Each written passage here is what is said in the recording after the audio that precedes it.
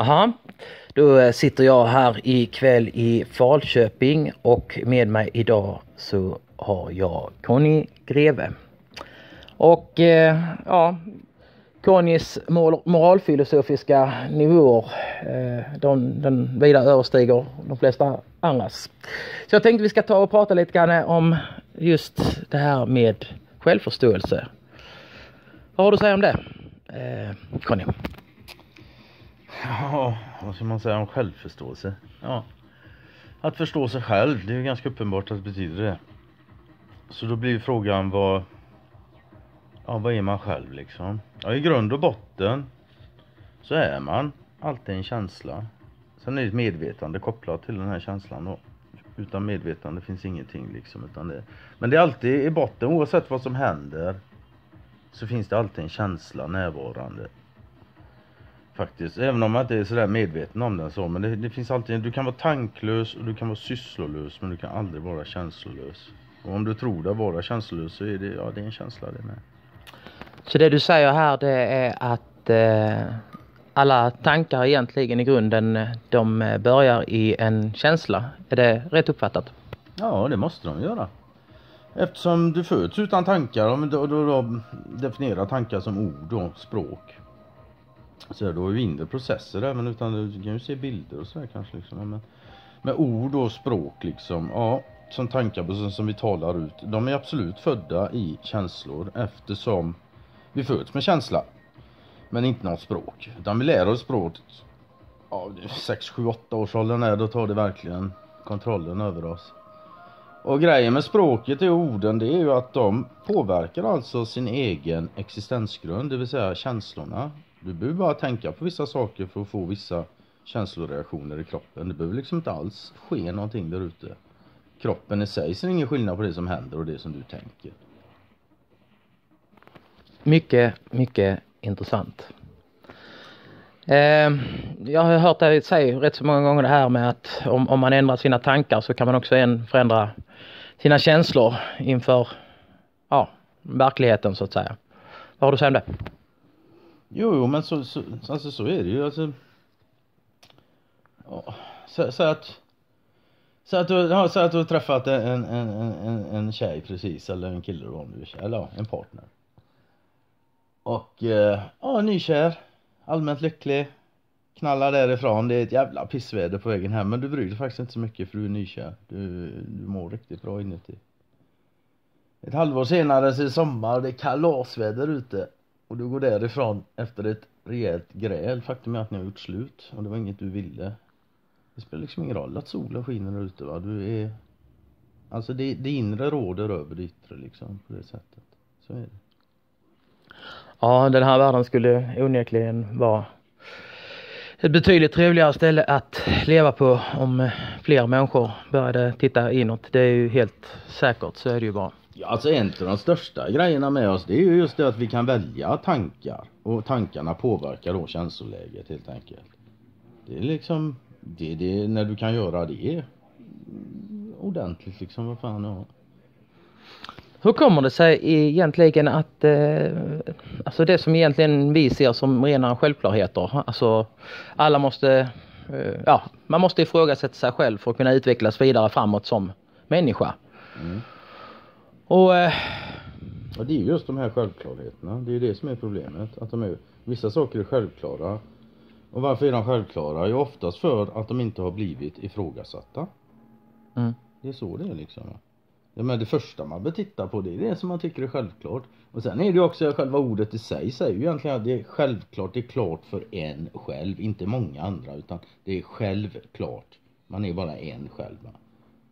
Mm. Ja. Och det är så självklart för en själv, så ibland så kan man liksom stanna upp och fundera lite på varför tycker jag så egentligen, varför tror jag så, för det handlar också om det här med tro och vetande, och ytterst så är det så här enkelt att vi kan egentligen bara veta två saker. Det var fan en gammal grek som sa det först, det var inte jag. Alltså, du kan veta att du existerar, och så kan du veta att du inte vet mycket mer än det. Och så resten tror du liksom, va? Det är en tro allting liksom. Jag tror att min mamma är min mamma. Hon har aldrig gett mig anledning att tro något annat. Men du har aldrig kontrollerat det? Jag har aldrig kontrollerat det. Då har vi... Och det är väl lite grann det här du är inne på, Greve, att människor de bara lallar på och det spelar ingen roll om de har lärt. Pengar finns bara för det. Jag har aldrig frågat det bara finns. Precis som träd bara finns liksom. Nej, men det är fan inte så. Men alltså hur kommer det sig då att människor inte klarar av att tänka ur de här perspektiven? Alltså vad beror det här på i grunden egentligen? Fan. Det är ju en bra fråga, vet du. Då får du gå... Skolindoktrinering. Ja, det börjar ju tiden naturligtvis. Alltså, man kan säga, vi blir ju formaterade, kognitivt formaterade. Men det här formatering, det är ju en naturlig process. Det är alltså, du blir vad du umgås liksom. Vi blir människor för att vi umgås med människor. Hade vi umgås med apor så har det blivit mer aplika troligtvis. Även om fortfarande samma kropp sådär. Men liksom... Och den här formateringen då, det är en naturlig process. Men den är ju kapad av materialistiska, egennyttiga intressen, helt enkelt. Och vi styrs till att bli liksom materialister och konsumenter och slavar, helt enkelt, till system som de längst upp kan rida på. Men, alltså... Det är ju alldeles uppenbart så att rådande system som nu råder i samhället och som också återigen alldeles bevisligen är på väg att haverera. Vi märker det tydligt på hur hela vår välfärd dräneras nu.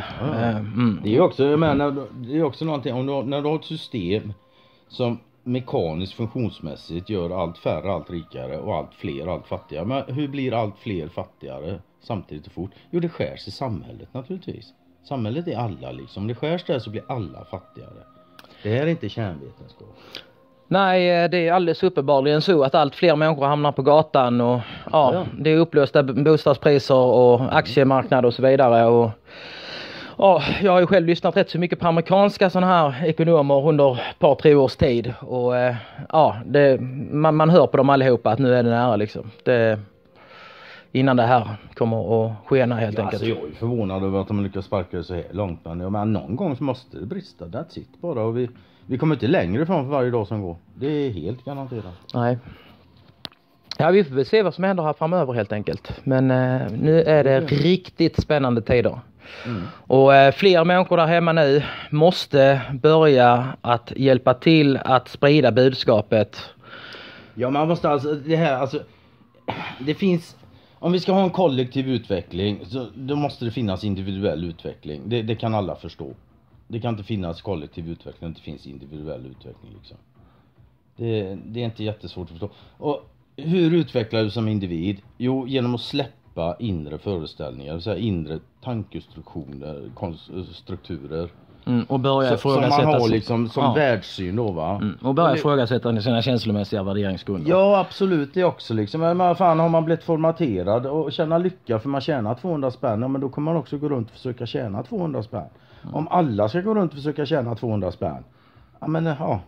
Fan igen. Alltså det är fan helt jävla... Det är helt efterblivet att vi har hamnat där vi har gjort. Ja, det är helt... Men ta en sån här jävla grej bara som konkurrensen. Visst. Vill ni ha det 100 stycken och vi vet vem som är bäst i någonting. Ja, men gör ett regelsystem, konkurrera till en. Fint, jättebra. Men konkurrens är eliminering och utslagning. Ingenting annat. Det kan aldrig vara något annat. Det finns ingenting annat att hämta på den vägen. Och vi konkurrerar om allting. Precis allting. Ja, ett system som bygger på brist. Så måste det bli så. Och det är också så jävla rubbat. För då lever vi i ett överflöd av det vi behöver. Det vill säga mat och skydd. Enkelt uttryckt. Det finns i överflöd, det är lite snedfördelat. Men vi har teknologin så vi kan fördela det. Det är inga problem. Nej, för fan, det sa all tekniken finns, så är det ju. Vi är mitt i ett överflöd av det vi faktiskt behöver, bara för att överleva som organismer, biologiska varelser. Så lever vi mitt i ett överflöd av detta. Och vi skapar ett system för att få tillgång till detta överflöd som bygger på brist. Ja, men gissa vad vi då kommer uppleva som en helhet. Brist, mina vänner. Brist, ja. Och jag menar ytterst så börjar ju det. Allting börjar, de här systemen finns inte utan individen. Så då är det alltså individer som känner brist. Allra ytterst kan man säga. Men saknas det ju massa steg däremellan. Men ytterst kan man säga liksom att det de saknar, det de lider brist på, det är kärlek. Och tricket är liksom att du är skaparen av dina egna känslor. Så om du lider brist på kärlek så är det för att du inte kan älska, inte för att inte andra kan. Så jävla illa är det. Allting är en projicering. Ja, visst. Så är det ju. Absolut. Ja, det är jävligt intressant det där tycker jag. Ja, alltså man snackar om villkorslös kärlek och sådär. Ja, Men det är inte det. Nej, men alltså grejen är, jag tror inte riktigt vi ska, att man vill uppnå kanske ens sådär. Men däremot så är det dit man måste sträva liksom, va? Du måste alltid sträva efter fullkomlighet. Ovillkorlig kärlek. För om du inte gör det så strävar du efter något som är sämre. Ja. Det kan liksom inte bli något annat. Alltså... Man måste också sträva då samtidigt och veta att man lär ju inte nå dit. Nej. Men man måste ändå sträva åt det hållet, för annars går det åt ett annat håll och alla andra håll är sämre. Ja. That's it bara. Ja, folk måste släppa sina indelningskulisser för det är de som står i vägen för... Ja, alltså sina inre föreställningar om hur världen faktiskt fungerar och är då liksom. Men springer man runt och tror att Mona Sahlin eller Hillary Clinton är liksom en jättefeminist och vill allt och alla väl. Ja, alltså det där måste du fan revidera liksom, för det är inte så, det stämmer inte. Nej, varför har hon då liksom en kvinna från Saudiarabien som dessutom är utbildad i den värsta av... Ja, hon var uppväxt nere i Saudiarabien och kopplade då hennes morsa och syskon och även hon själv jobbade på någon tidning där som var kopplad till muslimsk extremism ja. Och samtidigt så är hon gift med Weiner då, som tillhör den okränkbara religionen judendom. Och ja, det är vidare en slump bara, men Chelsea då, Bills och Hillarys dotter, hon är också gift med en snubbe som springer runt och säger att han är jude. Ja, det får man också, det är inte jag som säger att de är judar. Va? Är det inte du? Nej, det är fan inte men jag. Shit, alltså. Jag anser att de är människor sådär liksom. De anser sig att vara lite mer än människor. De är judar också. Fine. Det får de tycka. Ja, men liksom, jag har inga kymmer man får ju reda ut de begreppen. Det. Ja, men man kan ju inte säga att judarna är en folkgrupp för att judendomen är en religion. Ja. Och du föds som människa och sen lär du dig beteendet. Det är ingen som föds som jude liksom. Det är ingen som föds som kristen. Det är ingen som föds som buddhist. Och religion är ett beteende, punkt slut liksom. Det finns människobeteende. Jag menar, nej. Det är verkligen inte kärnforskning det här alltså, men det kräver också att man stannar upp och fan börjar titta, och man måste titta på sig själv. Det bara, alltså man måste inse att man har varit lurad sedan dag ett alltså. Så jävla hårt påsatt så liknar ingenting. Och jag menar, det finns ingen människa som tycker om att känna sig dum. Och när man erkänner för sig att man blir lurad, då känner man sig dum. Och ju större lugnen är, desto dummare känner man sig. Och den är dessutom då väldigt enkel i botten. Ja, men så jävla dum vill ingen känna sig. Hur kan du veta det? Ja, men jag har ju gjort det. Jag trodde jag kände mig skitsmart när jag började fatta det. Och tänkte, ja jävla, vad bra att jag har tänkt på det innan. Nej, men så var det inte. Ja, det är ju så. För 5-6 år sedan så fattar man ju liksom att det här kan bara sluta på ett sätt. Ja. Och... alltså för min del så är det ju då att... Ja, men systemet måste oundvikligen gå under det här på rent monetärmekaniska grunder. Ja, liksom fast det förstod inte jag då. Ja, fast jag hade rätt så klart för mig. Men, eller klart för mig. Det var först när Kalle han kom in i bilden. För det ska ju, villigt erkännas att Kalle är, inte bara väl påläst utan dessutom så är vi helt Kalle har upplyst mig något väldigt för vidare ledning till mig själv. Och jag har ju alltid ledit mig själv och jag ledde mig själv till Kalle. Och jag leder fortfarande mig själv och ibland leder jag mig till honom. Kalle är grym, flera människor borde lyssna på honom. Ibland leder han sig till mig. Och jag leder mig till Marcus, jag leder mig till... Ja, jag kan säga massa namn liksom. Ja, det kan jag med göra. Jag leder mig till allihop och ni leder det till mig liksom. Vi måste göra detta tillsammans i synkronicitet. Ja, det är just det. Vi behöver göra det tillsammans. Alla går ensamma, men vi måste gå ensamma tillsammans i synkronicitet. Och liksom i botten, till sist och syvende så måste varje människa ta ansvar för sin egen känsla. Och känslan är liksom det som du rör dig efter i verkligheten helt enkelt. Va? Det är grunden till tanken som sen utför en handling liksom. Och den här tanken behöver inte ens vara medveten. Det kan vara liksom att du kan inte efteråt, men det är helt garanterat. Innan du rör en enda kroppsdel så är det en tanke innan, så är det. Även om du är medveten om det eller inte. Det är det övermedvetna det där. Det som bara sker på automatik så att säga. Visst. Det är ungefär som du lärde köra bil till exempel sådär. Det påminner lite om det. I början då så, du får tänka sig in i helskotta, ha ordning på alla pedaler och rattar och reglage och skit. I hear you. Då tänker man fan, om du börjar tänka nu efter att ha kört bil då i så många år som man har gjort då. Ja, vad fan, du kommer inte 5 meter innan du får kärringstad. Nej.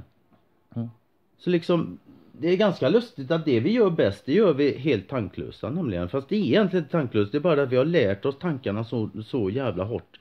Det har blivit övermedvetet. Ja, det har blivit, ja visst, exakt va. Det ligger i det övermedvetna helt enkelt. Det är lite så. Och man kommer, och vi kallar det för gå på instinkt, eller det sitter i ryggmärgen eller Det där ska jag säga. Fy fan vad det där är obehagligt nu för tiden när man träffar på människor ute. Alltså det här att man